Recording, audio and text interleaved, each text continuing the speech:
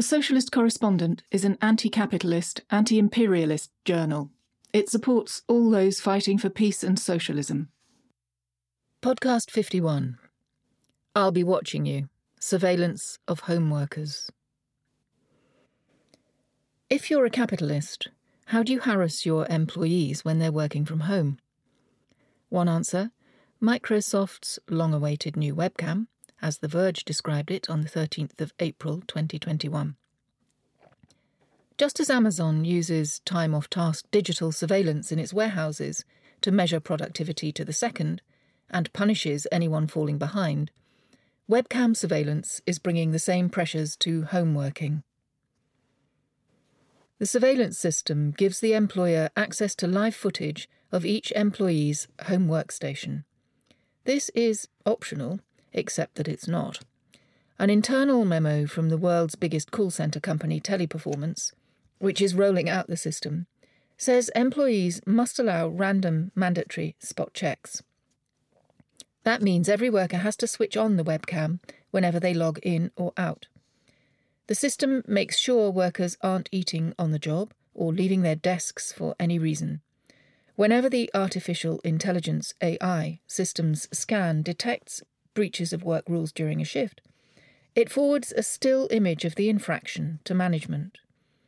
Even the shortest period of time without mouse clicks or keyboard strokes is regarded as idleness. Workers going to the toilet or getting up to fetch a drink of water must use the app to enter break mode to avoid punishment. Teleperformance will spy on the other people who share an employee's workspace, partner, kids, flatmates, ostensibly to ensure that confidentiality is not breached. The cameras will also be set up with facial recognition, so they can detect if someone else is sitting at the desk. One worker at Teleperformance's centre in Airdrie near Glasgow says, "I don't want my boss looking into my home, but I need my job so I can't possibly say no. These are big brother tactics and frightening. We have no idea what security there is to protect us if the people monitoring us abuse their power. We don't even know if this technology can be hacked." Craig Anderson, Communications Workers Union Scottish Regional Secretary, says, "The call centre industry has always been an industry where targets and monitoring have been some of the highest in any sector, and I think now companies are pushing a boundary, and it's a moral boundary that's too far." As permanent home working becomes more widespread, and companies such as Teleperformance close their physical sites to save money, Teleperformance is closing its Airdrie site later this year, domestic snooping is set to become the norm. 80% of Teleperformance's British workers currently work from home. French-owned Teleperformance has been one of the most successful pandemic profiteers, with COVID bringing a massive shift of transactions to call centres. It operates across 34 countries and employs 380,000 people worldwide. In Britain, it employs 10,000 people. Clients include the RAF, the Royal Navy, the Health and Education Departments, NHS Digital, the Student Loans Company, alongside its work for Vodafone, eBay, Aviva, Volkswagen and The Guardian. Many other companies, particularly the bigger ones, have also begun using home surveillance. Accounting giant PwC uses facial recognition to make sure home workers are at their computer screens, though PwC claims this is for security, as financial institutions must comply with strict regulations. David Heinemeier Hansen, co-founder of Basecamp, which provides a supervision software platform for businesses, says he regularly has to turn down requests from companies for new methods of spying on their employees. There is a depressing amount of demand, he says. Silke Carlo, director of Big Brother Watch, believes the trend towards home surveillance is a logical extension of surveillance in the workplace, but that it is more worrying, because home still remains a private space, she says. Howard Beckett, Assistant General Secretary of Unite, promises that the union will fight legally and industrially to prevent any push to normalise home surveillance. Surveillance, both in work and in the home, is a huge growth area. By 2025, it will be a $1.87 billion industry, according to San Francisco's Grand Review Research. Time and motion is entering the digital age.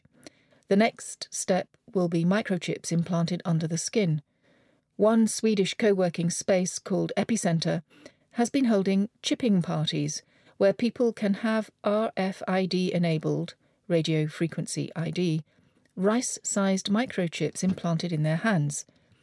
They then use the implants to access electronically controlled doors, for example, or else for social contacts. Embedded chips are only a step along the road from ID cards and biometrics, says Professor Jeffrey Stanton of the University of Syracuse, who researches work-related stress. He says that if such schemes are optional, many people will go for them for convenience.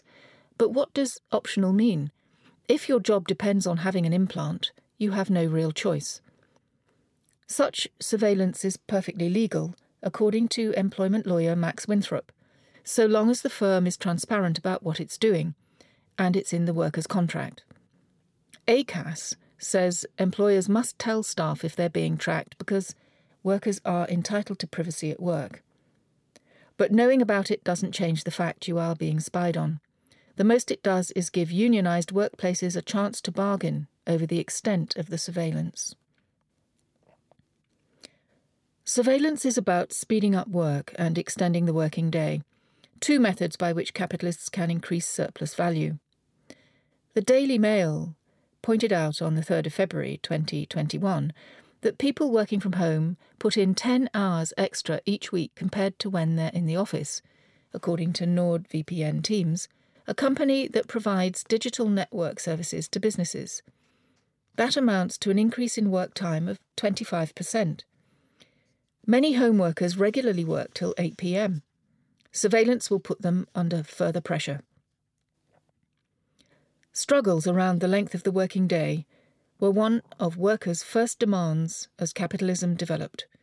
When opposition grew to the point of pressing the capitalist state to enact laws limiting the working day, the capitalists turned to increasing the intensity of labour, usually by speeding up the machinery so the worker produced more value in the same hours worked. Digital surveillance is a modern method of squeezing maximum labour out of workers, no matter how deleterious the effects on health and sanity.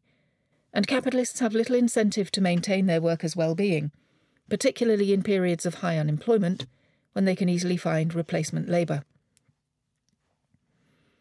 Just as during earlier industrialisation, nothing will stop the relentless onslaught for profits except resistance from organised labour, class struggle.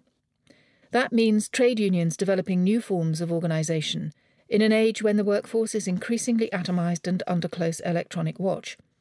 It also means mass campaigning on the political front for legal protection from the digital overseers. Michael Ford QC, quoted in the 2018 TUC report on surveillance, I'll Be Watching You, said, "Surveillance is almost as old as work itself, but new techniques represent a growing threat of a different kind to workers and unions." Workers must find new ways to defend themselves against new threats. But defensive strategies can never be enough. The fundamental problem is wage slavery, and to end that, socialism is required. If you'd like to read more or to subscribe to the journal, you can do this via our website at www.thesocialistcorrespondent.org.uk.